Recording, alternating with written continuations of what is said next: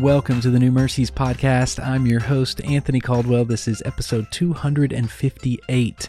And right now we're in a series going through the New Testament book by book, taking that survey view of the New Testament, looking at book by book, seeing the context in which they're written, who the author was, and what we can understand as we jump into those studies on our own. Today we have come to the book of Acts. Now, I have debated back and forth about using a couple of episodes to talk about this book, but I'm not going to do it because we haven't taken a couple episodes to deal with any of the books. We've gone one book per one episode, so today I'm going to try to talk about the book of Acts and give you just maybe even a 60,000 foot view. We may even go up higher just so that we can give an overview. The book of Acts is packed with the early church. This book begins as Dr. Luke is writing this out. We know that he is the author of this book. We know that he was on a lot of the missionary journeys that pop up a little bit later in the book of Acts in that second half of the book.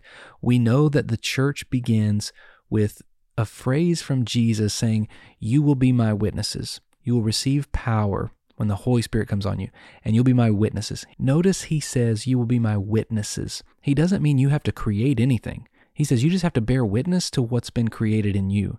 You've been created new. God has changed you. He's saved you. He's raised you from the dead. He has shown you who Jesus is, and now you are just to bear witness about it. If you have been changed by the gospel, you will be a witness. If you were a witness of a car accident, you would tell people about that car accident.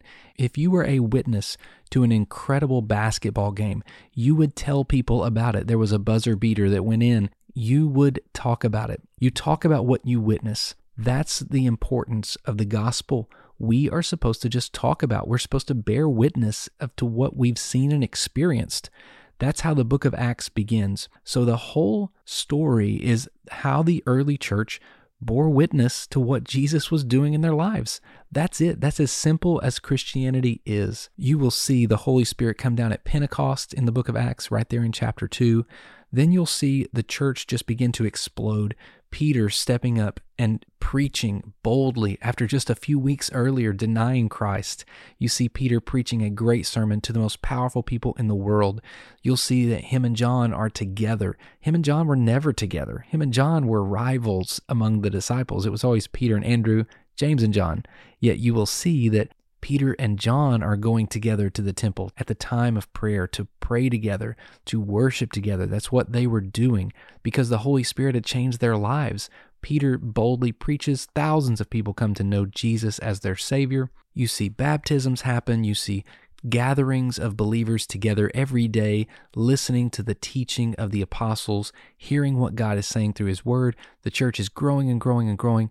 But one of the things to remind ourselves is that Jesus says, "You'll be my witnesses in Jerusalem and Judea and Samaria and the uttermost parts of the world." At this moment in the book of Acts, early on, they're just in Jerusalem. They haven't gone to Judea or to Samaria or to the uttermost parts of the world. They have just been here at home. Do you know when they first stepped out of home? It was when persecution showed up. When persecution came, the church scattered. But here's the interesting thing. When the church scattered, they still bore witness to what they had seen. They still talked about what Jesus had done in their lives. That's what the church is about, no matter where you are. The Bible says, as you go, make disciples. Wherever you are going, make disciples there. Make disciples here and there and everywhere because you're just bearing witness to something that's absolutely incredible. The church begins to expand, and then you see Paul, who was first Saul. You see his conversion story. He meets Jesus on the road to Damascus. He goes blind. 3 days later, he meets a man named Ananias. It's a wild story. I encourage you to go read start in chapter 8, read through chapter 9 and 10, and just watch what happens in Stephen's life whenever he's the first martyr to give his life. You see Paul, his story of his conversion. You'll see how the church begins to send out missionaries is what you'll see, and it's awesome to see. You'll also find Paul's missionary journeys whenever he goes on a church planting mission trip. He does this over and over again. As he does that, churches begin to spread all over the region and to their minds and their hearts to the uttermost parts of the world.